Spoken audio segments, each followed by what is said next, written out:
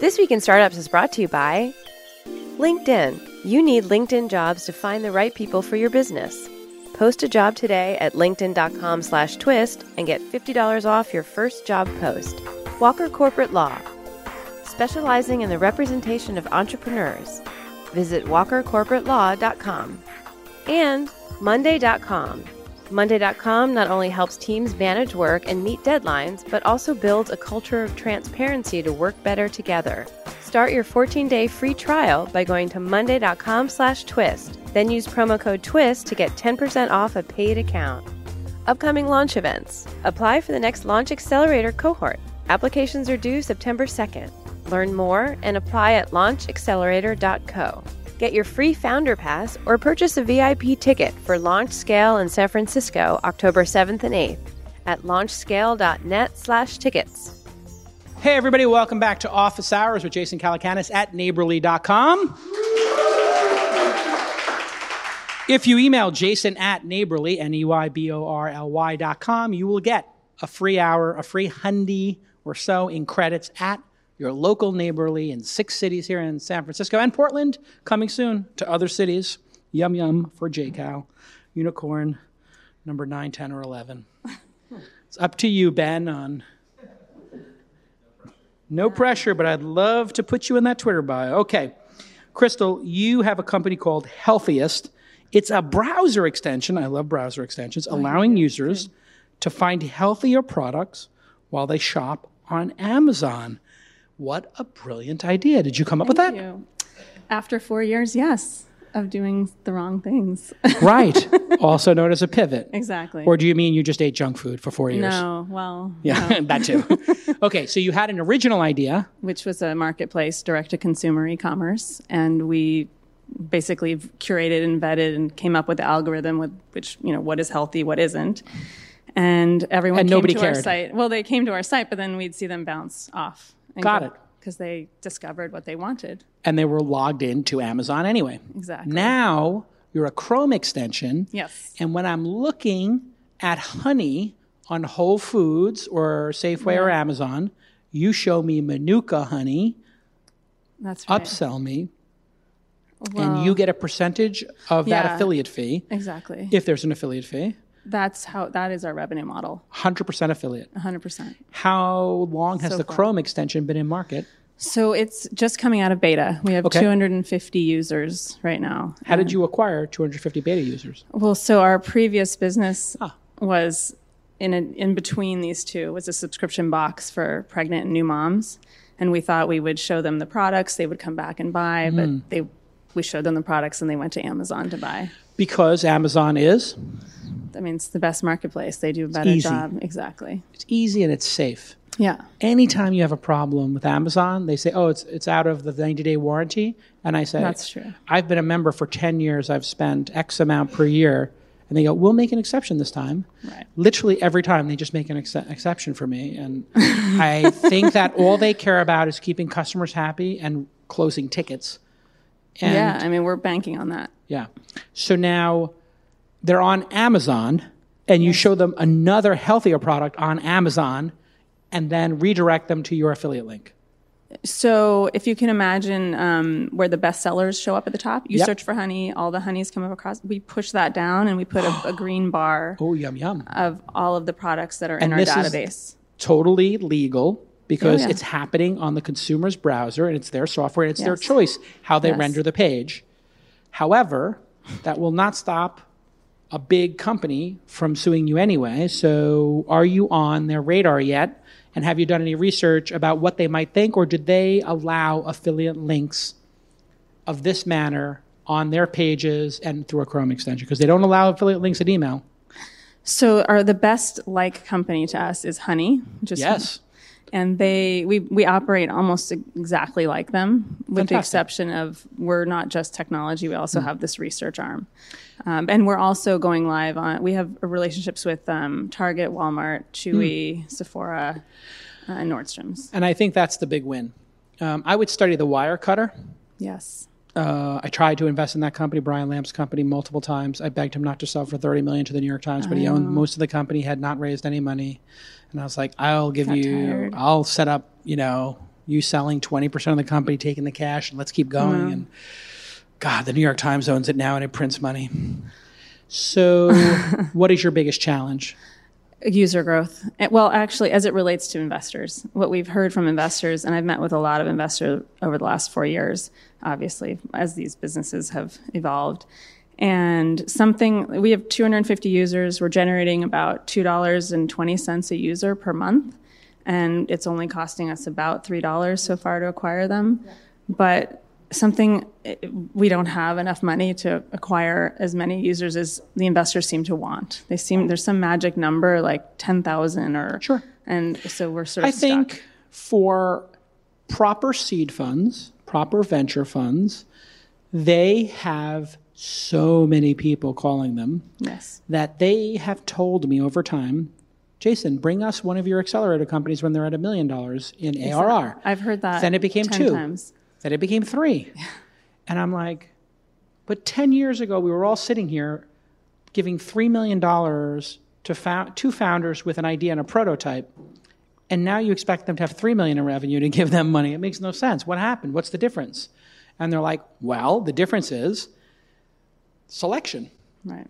So if you find yourself in a city, let's say not San Francisco, but you found yourself in a city like, I think Seattle right now, they built so many townhomes that now the townhomes are like, we'll give you 2 months rent-free, 3 months rent-free, like whatever, anything to get these new units filled, which is crazy and paradoxical that we can't do that here. No. MayorJason.com. Anyway, there's a domain for that.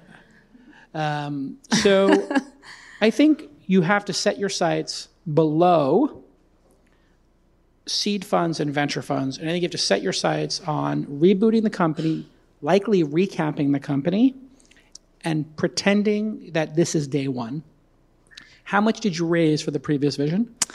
About 325,000. And you diluted 30% or 20% for the investors? No, 10? Not even. Okay. So if it's less than 10, it's not an issue. Okay. I would look at it as day one now, speaking of Amazon. So I'd forget the other 4 years. Look at it day one. Look at your valuation with fresh eyes. And then I would think about an accelerator where the accelerator could validate and give you a little bit of capital to solve this very acute problem.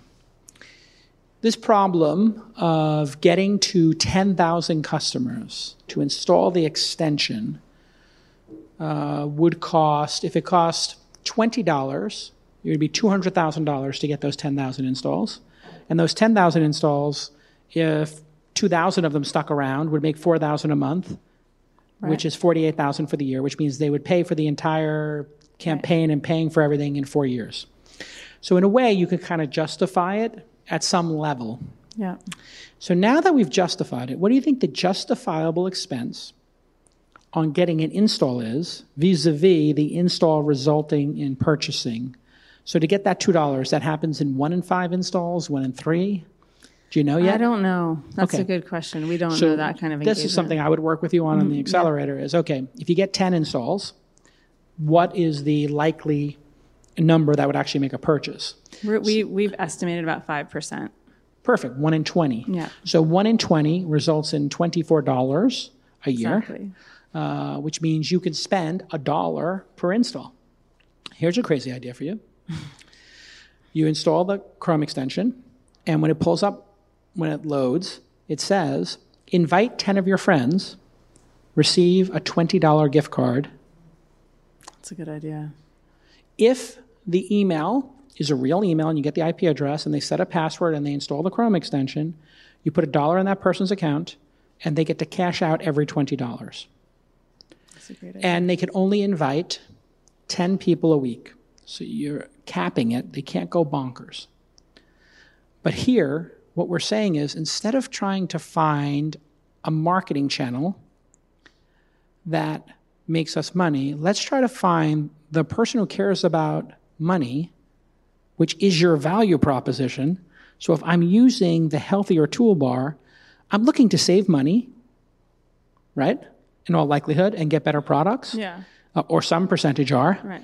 And if I'm healthy, I probably want other people to be healthy because I'm married to a healthy person who wouldn't let me leave my bedroom today without drinking 5 ounces of apple cider vinegar. No, thank the Lord, no. Celery, because celery on an empty stomach makes you Batman, apparently. I don't know. Wonder Woman, is it true? It's good for you. Celery juice is good. Anyway, I'm not allowed to leave the house without drinking 6 ounces of celery juice. I love my wife, but I don't know what this is doing to me or not. We hope that we hope some people care about sustainability or whatever they care about. Hiring is not just slapping your ads on a local paper anymore, or just putting it on a job board. No. When you're growing your business, you need to reach the right candidates. That's what you need. You need those right candidates. Not everybody, not a bunch of bozos, not a bunch of people who are not sharp. You need the right people, and that's where LinkedIn comes in. Over 600 million members visit LinkedIn to make all those connections, learn and grow as professionals. You know that. You do it. I do it. And you know what? A good number of them, they're looking for new gigs. They're looking for new job opportunities. More than 35 million job seekers visit LinkedIn Jobs, not LinkedIn, LinkedIn Jobs every month. And that's how LinkedIn gets your job post in front of the folks with the hard skills and those soft skills, equally important, that are needed for your business. Here's my CMO, Presh, creating a job posting on LinkedIn in minutes. He creates some of those pre-screening questions. I think these are the most important thing you can do, because I like to ask people, why do you want the job? Tell me about a challenge you've had in your life.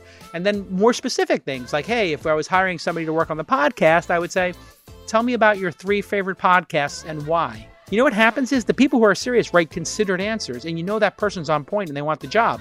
And then LinkedIn auto-populates all those candidates they think would be a good fit because they've got all those candidates on LinkedIn anyway. Oh my God, LinkedIn Jobs works. So here it is, $50 for you for your first job posting. Go to linkedin.com/twist and I'll give you a 50. It's a 50 from your Uncle Jason. Go ahead and visit linkedin.com/twist and get $50 on your first job posting. Terms and conditions apply because it's a generous offer. Go ahead and get that 50 now. Okay, let's get back to this amazing episode.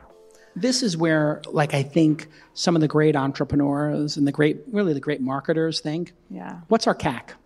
And then what's the lifetime value of different cohorts of customers?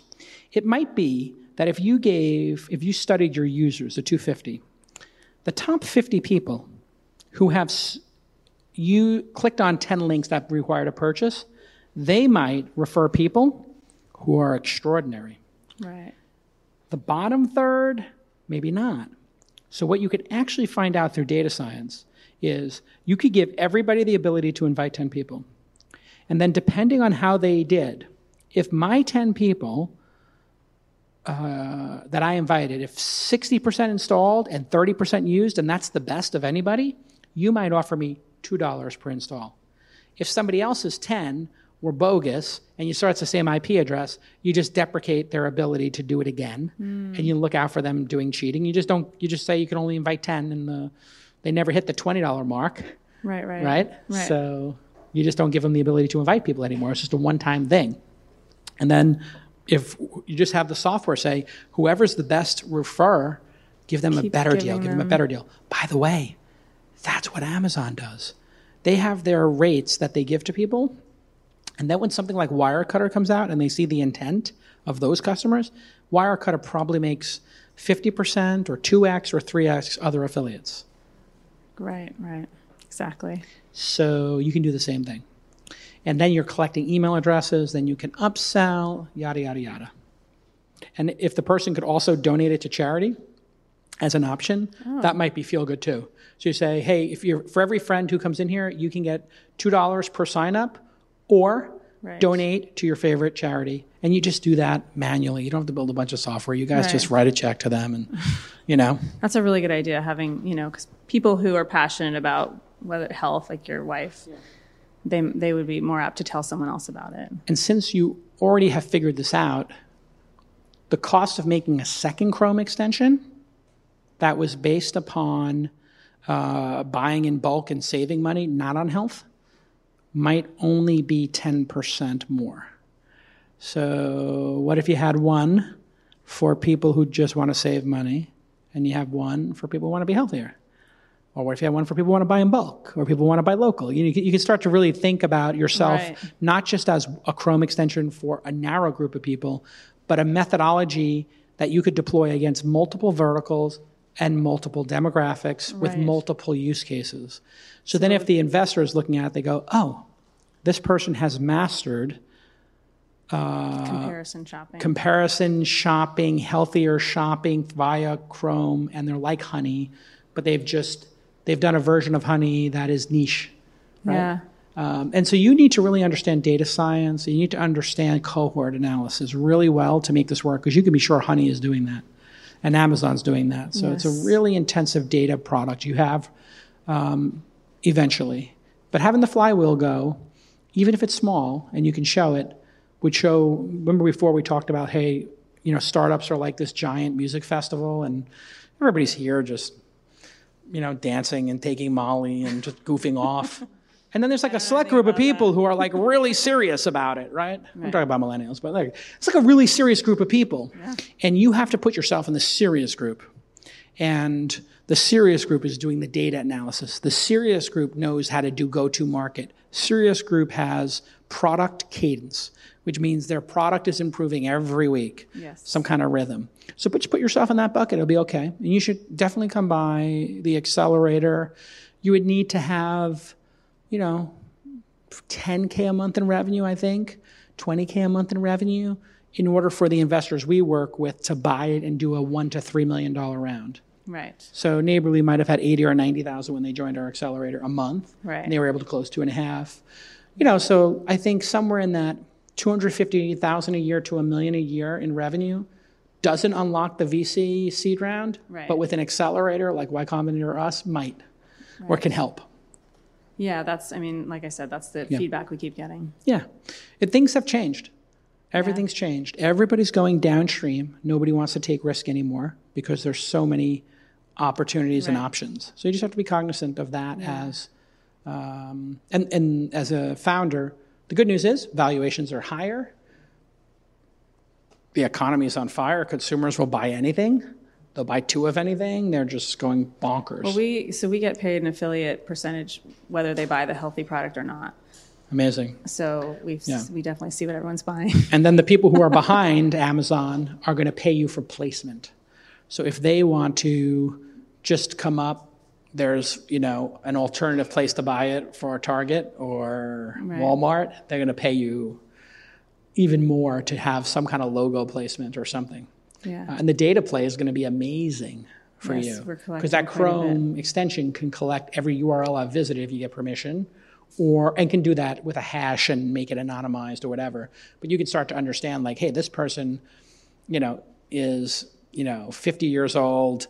They visit cancer websites all the time. Maybe they had cancer, had somebody in their life impacted by cancer, and now they care about things where they have asthma, whatever it is. Right. And you might even be able to get them to opt into that, like, things I'm concerned about. My family has a history of prostate cancer. My family has a history of Parkinson's. Okay, here are foods and nutrition that people, We had talked about beginning with some of those questions, like, are you gluten-free, paleo? What are the things you care about? You could ask them to take the survey and get $1 in your account.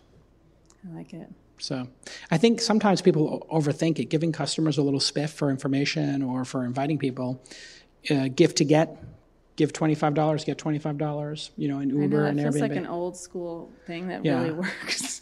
It was done by Dropbox first, 5 gigs of storage if you give 5 gigs, and then all the developers went crazy. Tesla mastered it. I think I got about 50 people to buy Teslas, and now I have 2 or 3 of those like $800 radio flyer Teslas in the house from my 3 daughters, and I didn't even know I had them. I just opened up my app, and the loot box was like glowing, and I clicked it, and it's like, you earned a new set of tires and rims for your Model X that cost $3,000. You earned a radio flyer. You earned a radio flyer. You earned a radio flyer. 50 people to buy Teslas? Well, over the last 10 years, and I was one of the first owners, and so I just kept tweeting tesla.com/Jason29. I actually know it.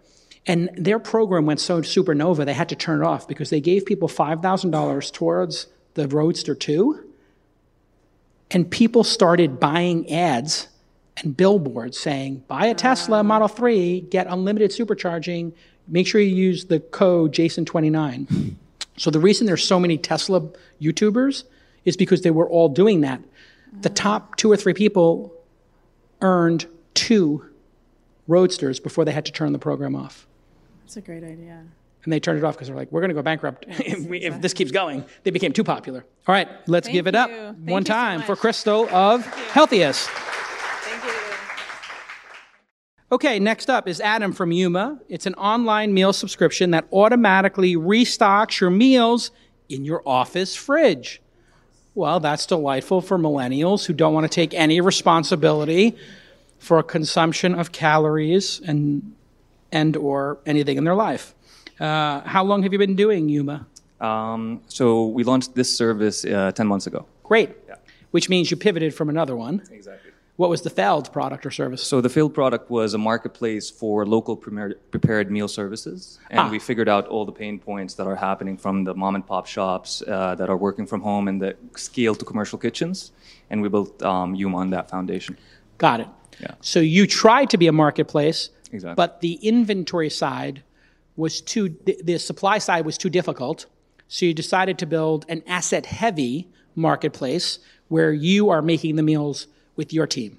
So we're not making the meals with our team yet. Okay. We're a managed marketplace now. So you have a small number of people. Exactly. So we're the abstraction layer. Nobody sees what's happening in the back end. We're the brand. We're working with local prepared meal caterers that we trust. Mm-hmm. But now we're looking to grow to big producers. And it's different than Caviar in that instead of everybody passing around a link and doing a group order on Uber Eats or Postmates, you're just going to say, you know what? We'll make sure there's 20 items in your fridge. We'll come by every day to check the fridge. We'll remove the stuff that's perished, and we'll put the new stuff in. It's an individualized subscription. Oh, so for a person. We don't need to predict demand and basically throw food out. Mm-hmm. It's an individual subscription. The average person is ordering 3.3 meals a week, so that's 70% of their work week lunches. Do they all come at the same time? So they come on Mondays. They come on Mondays. And they get stocked. And how many meals did you sell and ship in June? In June, 4,000. Okay. Yeah. And the average meal cost is $14? No, it's $7. What? Yeah. Great deal. Mm-hmm. The best deal. So the average consumer spends $80 a month, $90 a month? Between 7 and 8. 70 and 80. $90 is the ARPU, yeah. Yeah. Because if they did 3 meals a week at $7, it's $21 a week. Exactly. If they did that 4 times in a month. And there are customizations, so there are a couple of upsells. On an $80 monthly spend, the delivery cost would be $5 each week. So you per person? For that person. Right now it's 40 cents a meal, so it's because it's batch delivery. Oh, it's batch delivery. Yeah, so it's tenfold. You're talking about we're batching people by workplace, and therefore we're lowering it. All right, so it could be more if you have one person in office, but it could be less if you get more people in the office to do it. Exactly. So you make $1 per meal at the end of the day, maybe? Right now, yes. Okay, so it's way cheap. It's very cheap. That's the value proposition, save money, or is the value proposition get fit, or is the value proposition eat healthy and live longer? What's your value proposition? So it's kind of a combination of all these three, but doing a survey with our customers, they valued convenience as the best part of the journey with us. Great. So what I would advise is you have to plant your flag on some value proposition. Yeah. 4 value propositions is not a value proposition, it's a collection of value propositions. Yeah. Typically, 2 is good. So with Cafe X, the robotic coffee company that we invested in, it's better coffee because they use the highest end coffee and they don't make mistakes because the robots don't make mistakes. And every cup is rated, which doesn't happen at Starbucks. So the quality level will be higher. It's $1 cheaper. And if you're in San Francisco, there's the wait is maybe 60 seconds or less. Mm-hmm. There's no wait, basically. They can make hundreds an hour. So it's faster, better, and cheaper. But that's a value proposition that's kind of long, and so I think they just are going for this is the best coffee, really fast, right, and convenience. Yeah. And so I think you got to lean into that. Walker Corporate Law.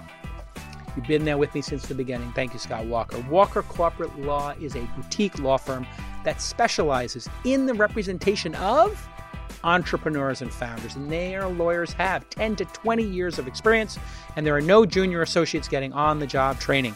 They offer all kinds of great services that you would normally think about when you're starting a company, but they also do things like mergers and acquisitions, licensing agreements, and your privacy policy and your terms of service.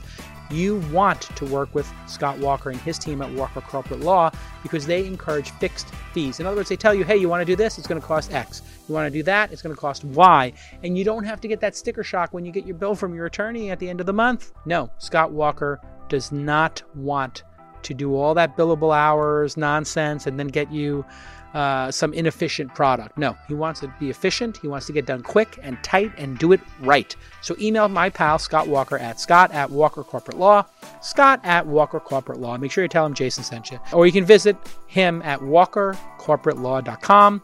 His number, 415-979-9998. 415-979-9998. How cool is that he puts his phone number and his email right out there for you to email him at Scott@WalkerCorporateLaw.com. Thanks again, Scott, for supporting This Week in Startups. You're the longest running sponsor, I think, along with Squarespace, so I really appreciate that. Okay, let's get back to this amazing episode. And if convenience is what it's about, you may want to start thinking about maybe a higher dollar value, because the first thing I would say as an investor is, oh boy, there's a lot of dead companies in this space. So that's what I want to talk to you about. Yeah. So is that your big problem? Yeah. So investors don't buy it. Investors don't buy it, but before we go on to raise we're still bootstrapping. So we grew 39% month over month in the last 10 months, and the idea is, do we continue working as a managed marketplace, leverage the big producers' kitchen locations across the country, and be an abstraction layer that can scale quickly, or do we take in-house production so we can increase our margins, innovate on the production line, but require a lot of CapEx? It's a great question. Your product, if the product is convenience, then consumers are going to be impressed with it's there Monday. Mm-hmm. If the product is it's healthy and delicious, then that would lean towards maintaining the high quality standard, doing it yourself. So eventually you'll probably wind up doing it yourself anyway, and having the full stack, and then maybe renting somebody's cloud kitchen space. But having those people be employees and doing a full stack. Because if you think about what is Uber or Lyft, the value is just, I'm in this location, I want to be in that location for $6 or $4 or whatever it is. Nobody really cares. They may complain about the smell or the car or the stains or the air fresheners or the 7 air fresheners, 2 on each vent. That is absolutely a plague. I mean, it's just crazy. It's like, wow, this car smells. Let's put 7 air fresheners on every vent and make everybody have an asthma attack. It's ridiculous. But anyway, putting that aside, people still deal with it because it's convenient and the price, right? But in your case, I think the food is the show. And so I think you kind of have to own that. What investors are going to say is, this is a lifestyle business. We've seen this movie before. It doesn't work. And the margin is way too low and the operation is too hard. That's going to be the rub. Now, how do you unlock and prove it to them? There's 2 ways. You just come to them with your performance, and it's growing 40% a month, so you're getting something right. Or maybe some viral coefficient. So I was just thinking about it. I think it should be $12 a meal, $11 if 2 people do it, $10 if 3 people do it, $9 if 4 people do it, and if 5 people do it, everybody gets a surprise snack for the week. So that there's an incentive for the $12 person to get numbers 2, 3, and 4 on board, because that will save them $1 per meal each time they do it. And then maybe you only deliver if they can get 2 or more people. So the first 2 people are 12, the next 2 people are, everybody goes down to 11, the next 2 go down to 10. Variable pricing. Because right now we require 20 meals minimum per workplace. Per workplace, right. So what I'm thinking of is, if I open the app, so that's like you have to explain to people. What I'm thinking of is more of a fluid Dropbox give to get kind of model, where you say, hey, listen, I want to do this, or I'm doing it. I'm paying $12, and then I invited 17 other people from my company by putting their email addresses in, and it says, Jason invited Adam hey, Adam, Jason invited you to order healthy meals. He's on keto. You can pick keto, protein, Mediterranean, or this, or mix it up. And if you both do that, you get $1 off per meal. And then everybody else gets an email. It's now 11. And so we create this way for people to give you the email addresses of their coworkers and have you grow. Yeah. In the same way Yammer grew. When you're on Yammer or you're on Slack, it's like invite people is like right there. And you just add somebody's email and now they're in your system. Okay. So that would be something that would signal to the venture community that this has a viral coefficient and your cost for acquiring customers is 0. Mm-hmm. The cost for acquiring a customer who spreads it by word of mouth is 0. So when you have a company that's paying, let's say you were paying Facebook $25 per new customer. You have to get 25 meals out to break even. And let's say that customer, though, brings, every customer who you get on Facebook brings one more person in their office. Now you only have to do the 25 meals across 2 people. Mm-hmm. Or your cost went down to $12 because that person costs 0, right? So that's that viral coefficient, and I'm sure you're aware of how that works. But if you can get over 1, you could have this be magical. Because what people are going to say is the CAC is too expensive based on the lifetime value and the percentage. Yeah. So I think raising prices, a reoccurring theme here, in our accelerator, while adding a viral coefficient would make it feel more like an internet business. Okay. And then saying, we're agnostic to us making the meals or other people making the meals if they can do them at our quality level. Okay. What if they can't make them at our quality level? Yeah, then you're going to have to put an apron on. Okay. Yeah. Congratulations. You now have to figure out another thing. Another problem, yeah. And that's why I think raising the prices and going after people who are the juice cleanse people. Mm-hmm. Anybody here ever do like a juice cleanse? Raise your hand. Don't be embarrassed. Okay. Could somebody just scream out what they spent for a week on their juice cleanse or per day? $70 for a week. $10 a day. No, 70 a day. I'm sorry, that's my bad here. I thought somebody said $60 a day. Okay, so let's just pause here and think about this. When you're selling people lunch, you're getting $7. If I sell people a cleanse, I get $60. So I get 9 times the dollar amount for something that costs the same, or maybe costs a little more. So let's say it costs double. I'm getting 4 or 5 times the leverage that you're getting. So doing, meal kits that sell a promise of a lifestyle, obviously, people are I'm going on vacation, or I just got back from vacation, I feel fat, I'm going to be at a wedding, I need to be in a suit or a dress, I'm going to be on TV, I got to lose 5 pounds. That's why people pay that. They're not paying for juice, they're paying for looking better naked. Right? Or looking better in their clothes, whatever it is, right? They want to be thin. They want a flat stomach, right? That's what they're paying for. And so that's something to consider too, is how you're packaging it. Do you have a tip of the spear? And if so, what is the tip of the spear? Do you have a target beachhead market that opens things up? It's the millennials. So usually 20% of the employed market is millennials, 25 to 39. Mm-hmm. And that's the market demographic that is really adopting our service. Here's what I'd like you to do. I would like you to test a 100-day beach body program. I know it sounds crazy. Yeah. But 100 days to, a beach body or whatever it is. And you just try selling that up front. They have to commit to 100 meals. They get, instead of 5 a week, they get 10 and a snack. So it's $40 a day. It's $200 a week. And you have to do 100 days. So it's $40 a day. And you get 1 cheat day a week, so $40 a day times whatever, 80.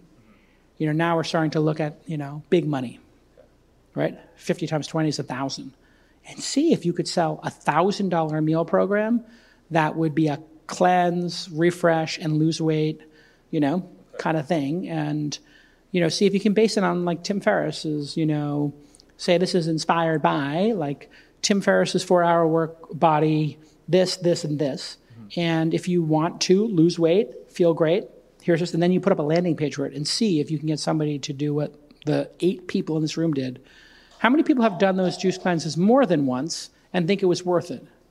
Or how many people have done it more than once? Okay. How many people have done it more than 5 times? Okay. What I love about this is that, like, I'm not doing this to make you feel bad. I'm doing it to point out that there are people who are investing in their health. What's really inspiring about the 3 people who've done it 5 times is that's 2 cocktails here in San Francisco. So if I said, anybody here ever paid $15 or $20 for a martini? Who here has paid $15 for a cocktail? Raise your hand. Okay, the other of you don't drink cocktails.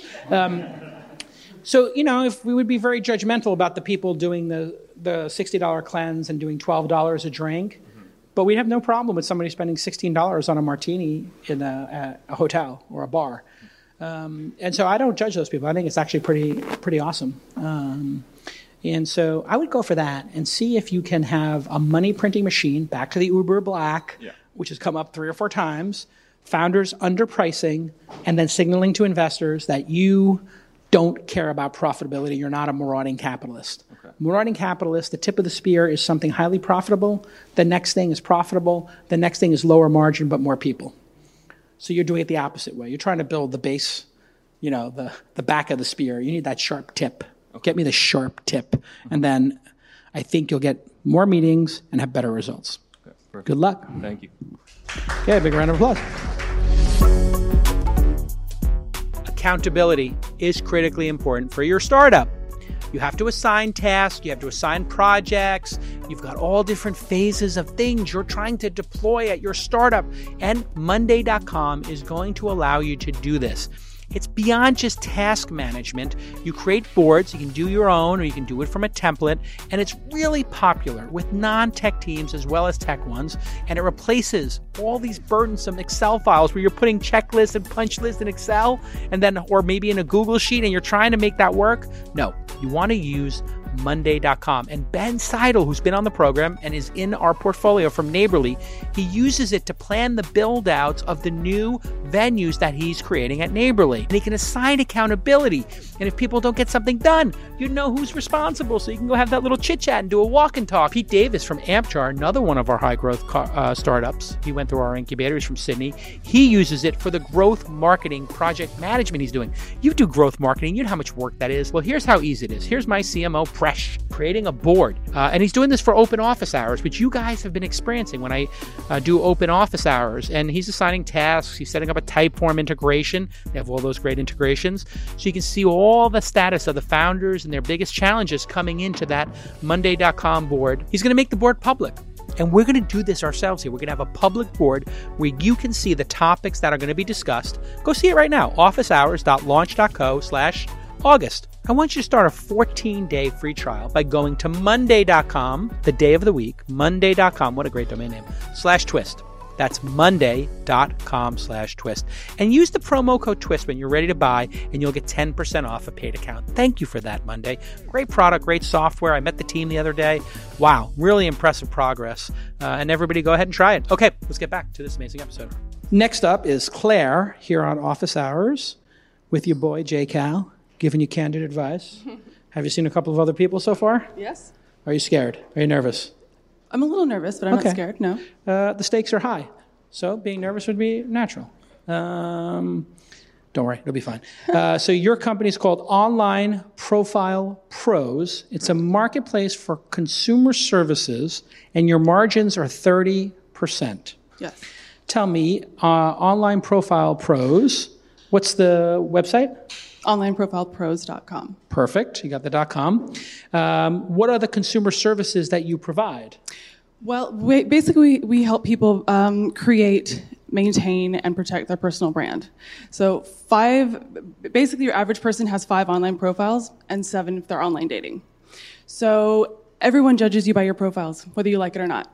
So we help people create a great online profile so they can get the job and they can get the date, get into a social club. It's really every aspect of your life. I mean, we all have multiple profiles. So wow.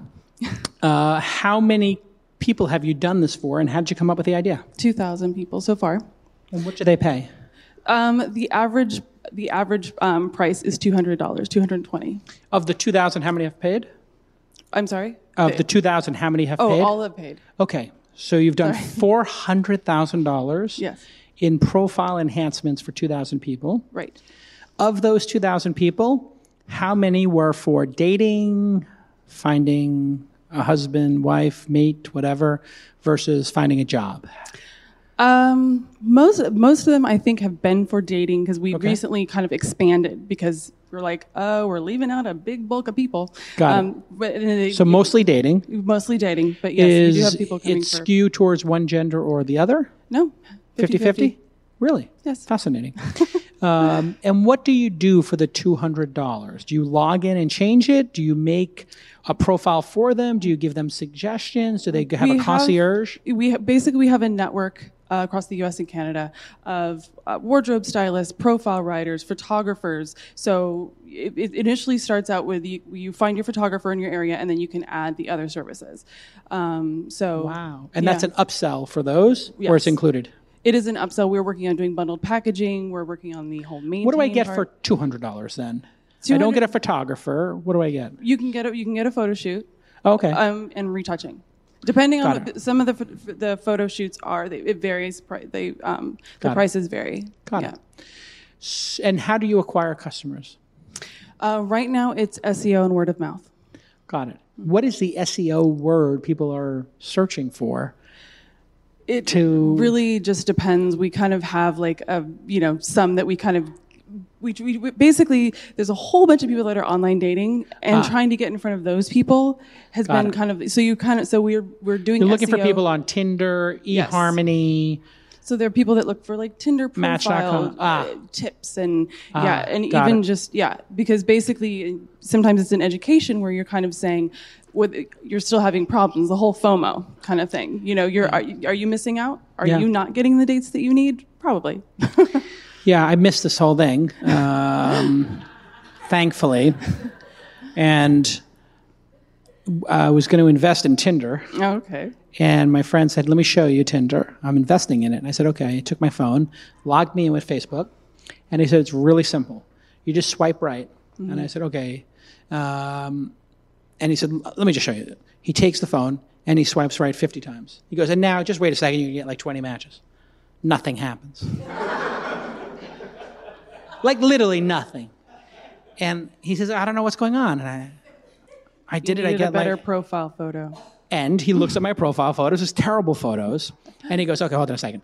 And he goes through my photos on Facebook. And I was at some event, and some people like to take selfies.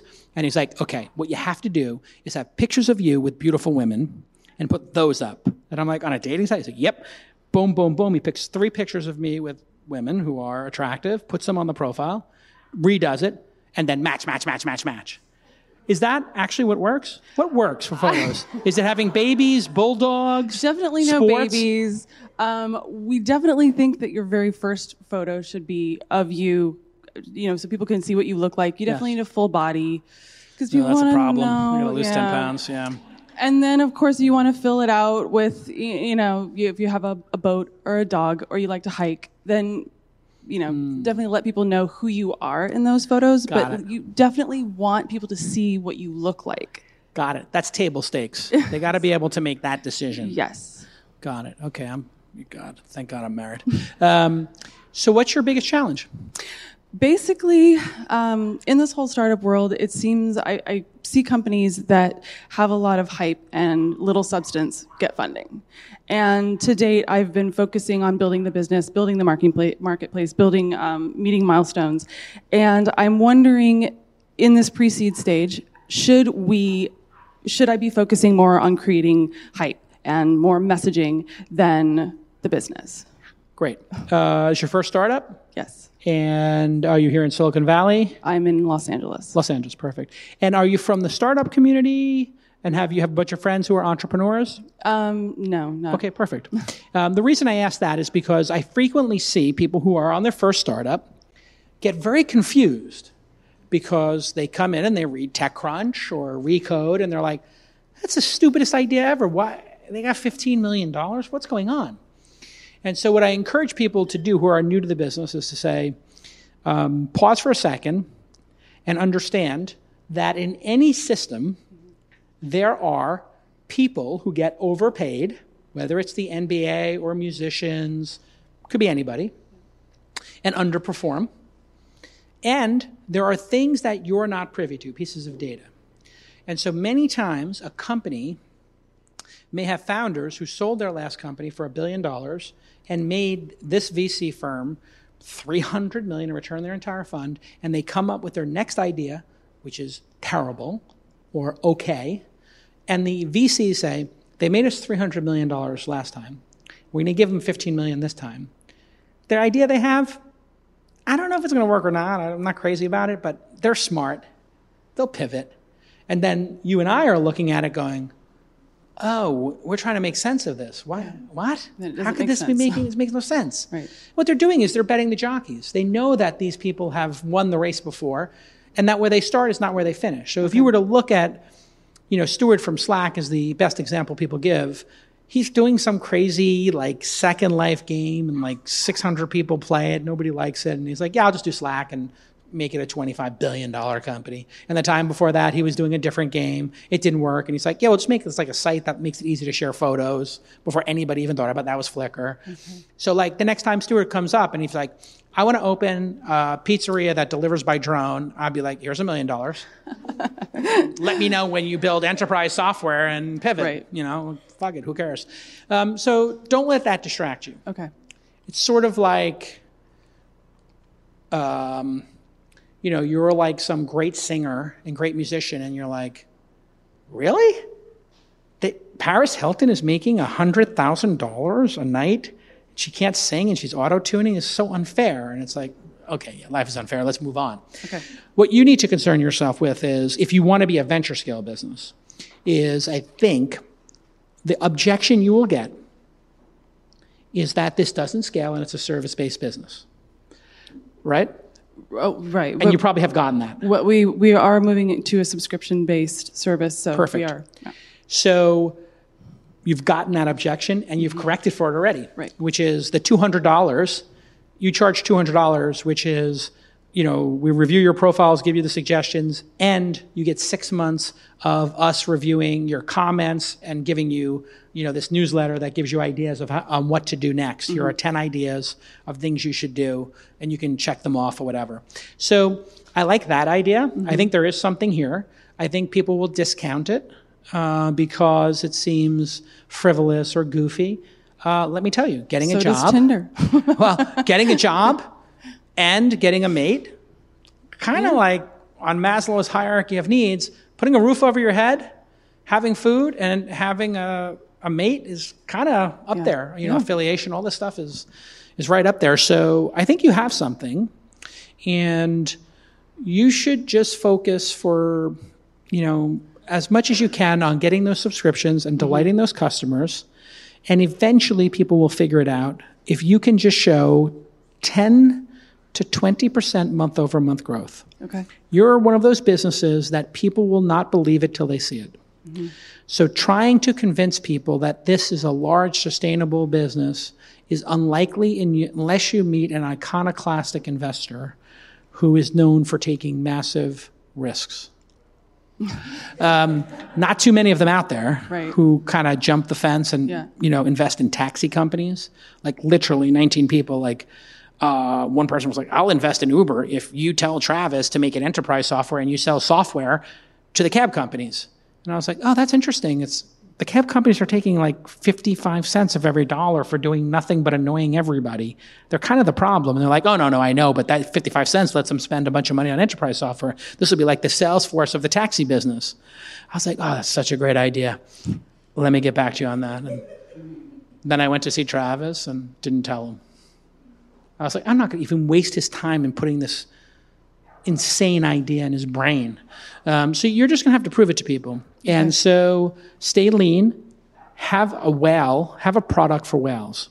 You know what a whale is?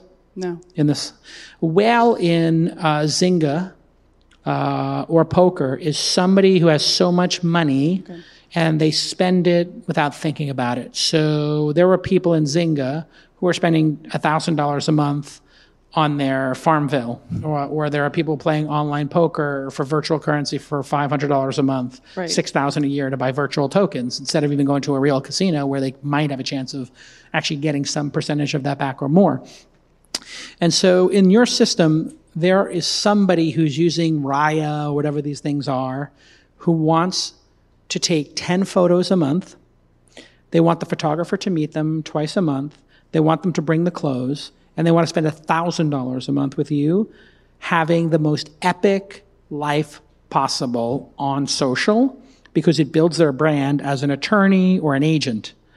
And you should have 10 or 20 of those whales where you upsell them on, this is the $200 package, this is the $20,000 package. The $20,000 package, we're going to come videotape and make boomerangs and all this stuff of you working out, and we're going to get your password and we're going to post them for you, and we're going to like your friend's stuff, and it's all outsourced, and we can then help you get one client, and if you sell one more piece of real estate as a real estate broker in Beverly Hills or Bel Air. I was thinking LA has like so many of those people that it'd be like real estate brokers, agents, lawyers, actors, anybody who's in a service business, accountants, real estate, estate planners, and you say, listen, most people think social media is nonsense.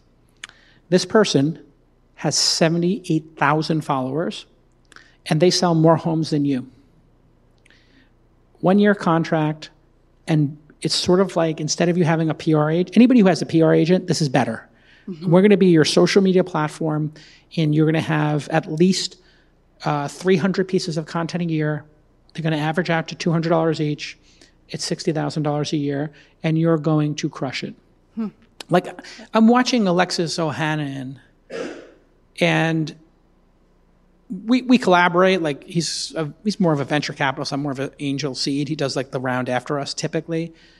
But him and Gary Tan have this firm initialized, and they were kind of, Gary was pretty much unknown, and people knew Alexis had done a book and whatever. And he marries Serena Williams. That helped. And then they start taking pictures at a rate that my feed is literally all Alexis in black and white, GIFs. I don't know who his social media person is, but it's like a Gary Vaynerchuk type level of activity. Yeah. And I'm looking at it and I'm like, I do 100 episodes of This Week in Startups. That's my, sort of venue. Mm-hmm. But they're getting, whether it's Gary or him, I don't know, hundreds of likes and retweets. This impacts their business. I know it because nobody 2 years ago was asking me for an introduction to Gary or Alexis. And now in the accelerator, I'd say they're the 10th or 15th most requested. That says something if they're going up against Bill Gurley and Ruloff at Sequoia, and, and Benchmark and Excel and Kleiner and Chamath. I mean, these are the people who have massive track records, and they're emerging with a really good track record, but they're punching above their weight because of media. So that's a pitch for somebody who sells Lamborghinis, that we're going to go with you and do all this, and then you're just hiring people for $30 an hour to go do this with them, and you're cleaning it up in the home office. Right, and we help people's personal brand, and if we help them, then other people are going to be like, I think you have a tremendous idea. I think it's brilliant. Thank you. I think the venture community is going to hate it. Right? And so I see this all the time. Bumped up against, Yeah, I think you have to just forget about trying to convince venture capitalists that this isn't a lifestyle business, and then just prove it in the marketplace. Okay. And the way to prove it is either go to an accelerator, if you can get into one. Again, it might be hard. But get some of those whales and subscriptions going. Mm-hmm. And then it's like, we do one off for $200. We do $25 a month. And we do $1,500 a month. Paid yearly. And then if you can get paid yearly, $18,000, your customer acquisition cost could be $5,000 because you'll have a 50% margin, and you could be marketing and paying $1,000 to acquire one of those customers. Yeah. It's bonkers when you think about it. It is. Like, we have our Angel Summit next week. We advertise the heck out of it because it's a $4,000 ticket. Mm-hmm. And I think we wind up spending $2,500 or so on the food and the actual event. So it's arguably got a $1,500 margin. So we'll let our alumni come for $2,500. We break even. The new people, there might be $500 to $1,000. We don't try to make money on it. We just spend that money doing marketing. Yeah. We probably spend $25,000 just letting people know about it through ads and videos, and it builds our brand. So there's a lot of people out there who $20,000 would be nothing. They spend $50,000 going to Cabo on their little Phenom 300. So why not? So anybody who's got a NetSuite card is your customer. Anybody who's got customers whose commissions are 5 figures or more is your customer. And again, this has been a theme here. Uber Black, Uber X, Uber Pool, Uber Eats. Not Uber Eats, $1 in profit, Uber Pool, 50 cents in profit, Uber X, $2 in profit, Uber Black, $10 in profit. You got to go top down, not bottom up. Okay. It's a really good idea. And I'd like to keep up to date on it. Okay. I think it's pretty neat. Thank you. We have a company called Shoot My Travel, which you should take a look at. I have seen that, yeah. And that was another one. Valerie, nobody could figure out, is this a venture business? And I was just like, fuck it. People are in Paris. They want to take photos, and there's this phenomenon called Insta husbands, which are husbands that have to take pictures of their wives on vacation constantly. Yeah. I just found out that I'm going to be an Insta husband because my wife is like... I have an Insta husband. You have an Insta husband too? Yes. So I just got a new job because my wife's like, I'm opening my own Instagram account because you're taking my photos and publishing them on your photos. And I'm like... So I started giving my wife credit for the photos that she takes of me with the kids because I'm scared to death not to. I'm starting to give her credit, but then she's like, I'm starting my own, and you're going to have to start taking pictures of me everywhere I go. And I'm like, oh, my Lord, I'm going to be an Insta husband. And that's what people were kind of thinking about Shoot My Travel. And then they realized, wait a second.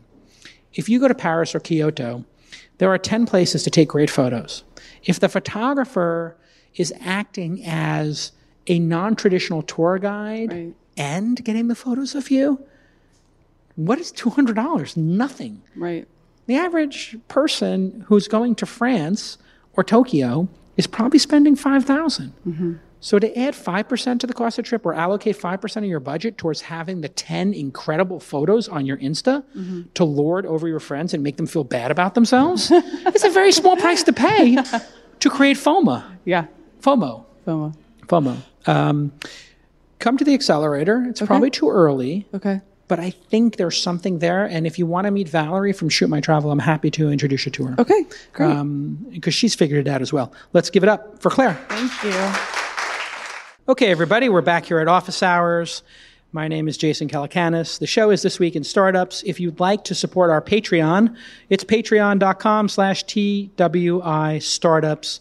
I think you can pay $2 or $3 to join. You get a feed with no ads, and you get about 20 minutes on average of extra content per episode and a bunch of behind-the-scenes ability to ask me questions. And half of our office hours question and answers are going to be only for the Patreon audience, and the other half will be on the podcast. So we're trying to figure out who loves the show and trying to get to 1,000 people in our Patreon. Join us there. Karen, your company is Perceive, and you provide analytics on consumer behavior by processing video by computer vision and AI. This is a wonderful idea. Yes. So we think about Google Analytics, but for physical spaces. Love it. They want to know, for example, this space, we could easily stick our cameras in a track light. We do wireless, and we could say, where are people looking? Are people standing? Are they sitting? How are you using this space? And not creepy at all. Well, so we are based of a research project out of Purdue. So we are deep tech, and we are fully anonymous. So got it. One thing that we are core to our values is that we're here to benefit both the user and the company, and that's by not using actual facial recognition. So you're not using facial recognition. You're just saying, here is what people did in the space. Here is where they lingered. And then are you telling them anything about that person? Their height, their weight, their age, their gender, nothing? We are doing demographics, so we can... How? We actually have the proprietary computer vision. And so what it can do is by your gait, we can tell relatively what, if you're a child, adult, your gender, age, et cetera. And so what we do is actually likely not to work in San Francisco. Just putting it out there. I understand that. And so, well, that actually leads to part of our question is because we are a SaaS enterprise play, but then we are also a deep tech play. Yeah. So in our world, we see that we have a monthly 5 to 10,000, a month reoccurring revenue for a store to use. But then we're also at a bigger size. We're creating this huge database for AI around consumer behavior. Sure. And so think Mobileye for Intel, but think about we're going to be the largest data set around behavior. Yeah. So I am the earliest investor in and on the board of a company called Density, which you probably know, which measures through computer vision, but not cameras, how many people are in a space. It's for enterprises, just so they know space utilization. They started in your space, which was to let Phil's Coffee, and they literally had it in Phil's Coffee, know how many people were in Phil's Coffee at any point in time. So that either consumers could open up an app and see, here are all the Phil's Coffee and how many people are in each, to either get to the shortest line or find a place to hang out, or here are the restaurants on University Boulevard, here's the one that's popping off, et cetera. And so that was interesting, but it didn't provide, I think, enough value. But enterprise did, and what you're doing does provide massive value for retailers. The challenge is retail is a sinking ship. And opening an ice cream stand on the Titanic, it's going to do awesome for an hour. And then everybody dies. Spoiler alert. And dead people don't buy ice cream. So it's, I saw a lot of companies in the 2000 to 2005 era that were going to save newspapers, local newspapers. They were going to provide them their own Craigslist. There was one providing a dating site and personals, everything you can imagine, casual games, money, skill-based games. You can plug it in, and the Boise, Idaho News now has, bingo and dating and classifieds. You get the idea. None of it worked. And those companies all went away because they had tied themselves to a dying vertical, which I fear you might be doing. So this is the interesting way of how we've dealt with it, is we looked at it as what businesses out there do customer engagement the most, and that's actually museums. And so phenomenal. Museums are a $50 billion market. They use technology. Believe it or not, an exhibit costs between $200 to $550 a square foot. You got me. Okay. I get it. So it's brilliant. So our next market... because they want to know which paintings are people standing in front of, and which wings, and which ones are underutilized, and why, and then they have to rotate stuff. So there might be 20 paintings in this room, but only three of them are 90%. There's some power law, and those three artists, maybe we should triple down on them, and we don't even know. And the way they probably do that now is with a pen and paper survey and sending somebody in to just sit there, which is dumb. Exactly. And so, and then, I come from the sales tech world. It's always, how can I affect the top line? And so what we're also enabling them to do is send personalized emails to their patrons. So patrons paid for a large room, millions of dollars, then they can send and have a reason to reach out and say, hey, this month you had 4,000 people visit your room. The picture that most people loved was XYZ. We're thinking about doing a special exhibit about that. Would you be interested in help sponsoring that? So that's super niche custom software that might work. They need security as well. The cameras already exist. So I wonder if, does your system require a specific fidelity of camera that you provide and sensors, or do you do it with off-the-shelf cameras? We do both. We require 3D vision cameras. Okay, so you need good cameras. These are $2,000 cameras or something. We can use Intel cameras, or we've actually produced them for $50 a camera. Oh, okay. So it's interesting. I do know that a lot of the camera companies, we had an investment in a company called Butterfly that didn't work out. And what they were doing was facial recognition for storefronts and for businesses. And they would tell you if a dog barked, and if a dog walked in front of the camera, so you would get an alert on your phone that said a dog is barking in the living room, and then show you a little GIF of it. And now Dropcam is doing that. I'm sorry, Nest Cam. And so they're going bottom up for consumers to do this. And it's very interesting. I think, so what's your biggest challenge then? So our biggest challenge is twofold. I think you've identified some of the issues around retail tech, et cetera. It's a very niche market, and it's not the simplest to raise money. So we have over $1 million in NSF funds to actually build this. So we have spent the last 3 years building the deep tech, and we do have the PhDs, et cetera, on board with this. Explain to people what NSF is. National Science Foundation. And what's their interest, and what is the goal of the $1 million grant? So what we came to NSF and said, we'd like to be able to create a data set around human behavior, meaning we'd like to be able to capture it and then analyze it and making it queryable. So if you think about a SQL database where you can query the data, think about being able to query video. And so we'd have a queryable language where you could query any video or behavior. You could type argument, fight, kiss, hand-holding, car break-in, exactly, shoplifting, whatever. Exactly. And it's really hard to do. It's extremely difficult to do in the AI computer vision. And so what NSF does... It's easy to do if you have the training data, I would suppose. So... Like holding hands, that's easy. It's the actual movement. So you can capture a point in time, but we actually do it across large spaces. And so the question would be, are you holding hands for a minute? Do you drop hands? Do you get to the hand back up? Yeah. So it's much more of a behavioral component. Yeah. How many full-time employees? So we have 5. And where are you based? We're distributed. Great. Where are you personally I'm based? here in San Francisco. Okay. And how much have you raised to date? So the $1 million grant, non-dilutive? So we've raised $20K, so as in a convertible note. So we have only... So you've raised $1,020,000. You've diluted a full $20,000 and got $1 million in non-dilutive funding. You are my hero. How long did it take you to get that? So the grant? The grant was as an award. How long did it take, the process of getting it? 2 years? 18 months?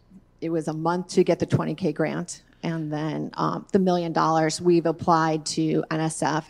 And the nice thing about that is... Oh, you haven't gotten it yet? Right. Yeah, no, okay. So the nice thing about that is because we've been approved for 2 cycles of the NSF, our next funding, which we raise from the outside, is 1.5. They'll match us $500K, non-diluted. Nice. Okay. So wait, do you have $1 million from them? Yes, we have. Okay. So you don't need to raise money. You have their money. But I think you need to figure out pretty quickly who your customer is and what the value you have for them. Because it seems to me that there's going to be a verticalization of this. Like density is going to win corporates, but they're not going after retail.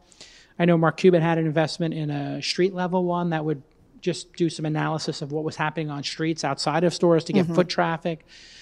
And so there's like 10 different ways to do this. And you're going to have to make a decision as to how many resources you have and what the sales cycle are. You know, Density was able to raise a large amount of money from very significant investors like Founders Fund, Mark Suster at Upfront, and myself, so that they could play the long game and get into these big, giant corporations which have multi-year sales cycles, land and expand.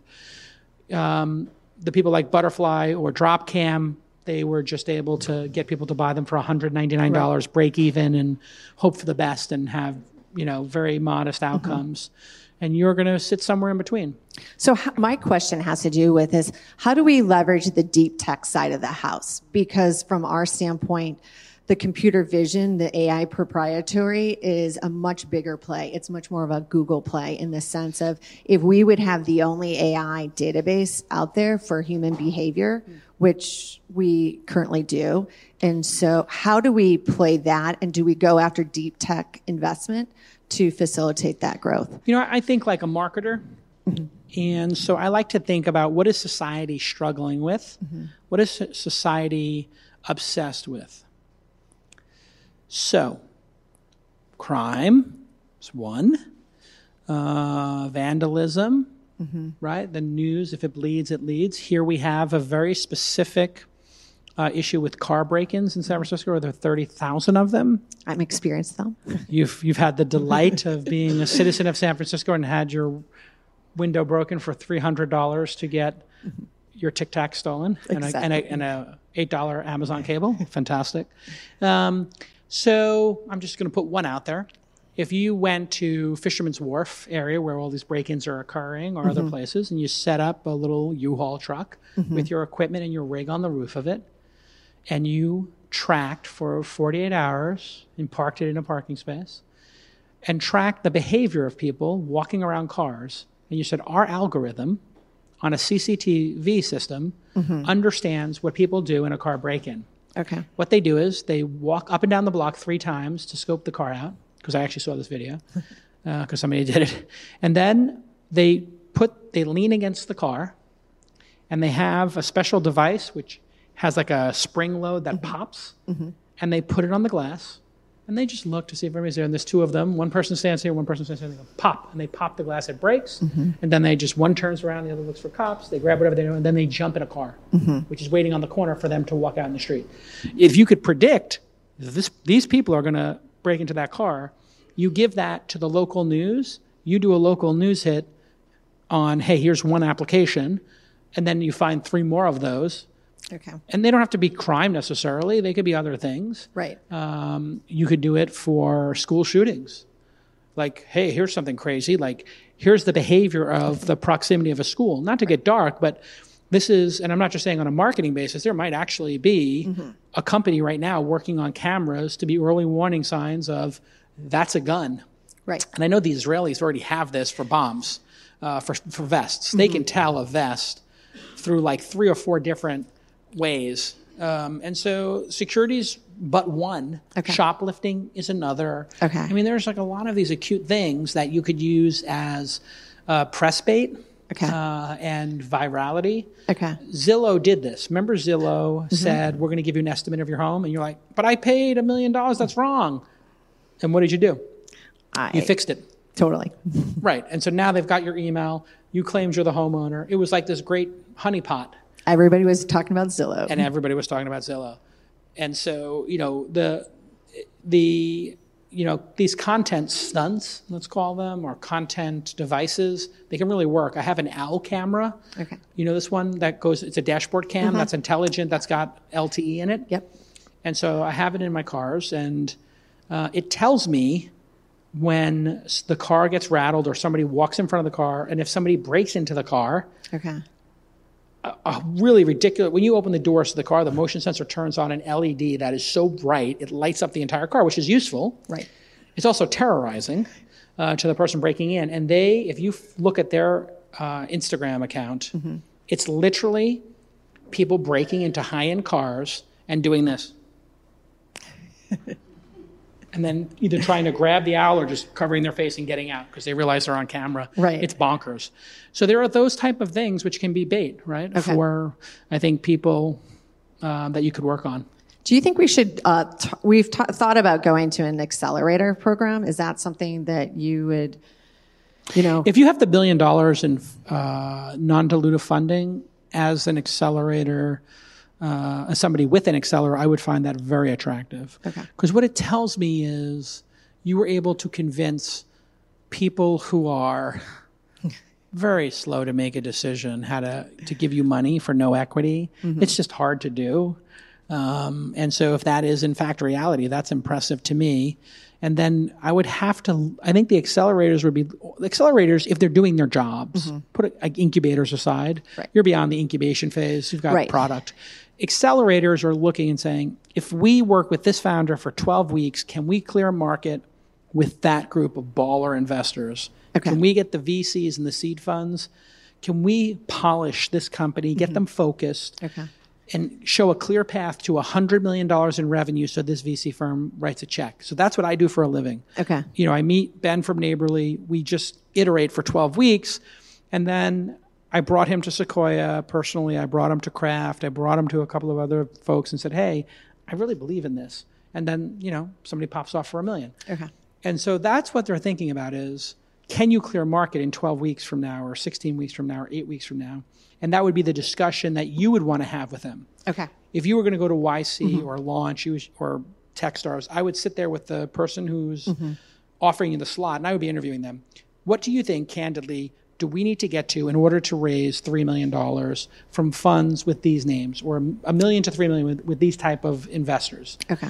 And tell me candidly, and then tell me candidly when I should start your program in order to do that.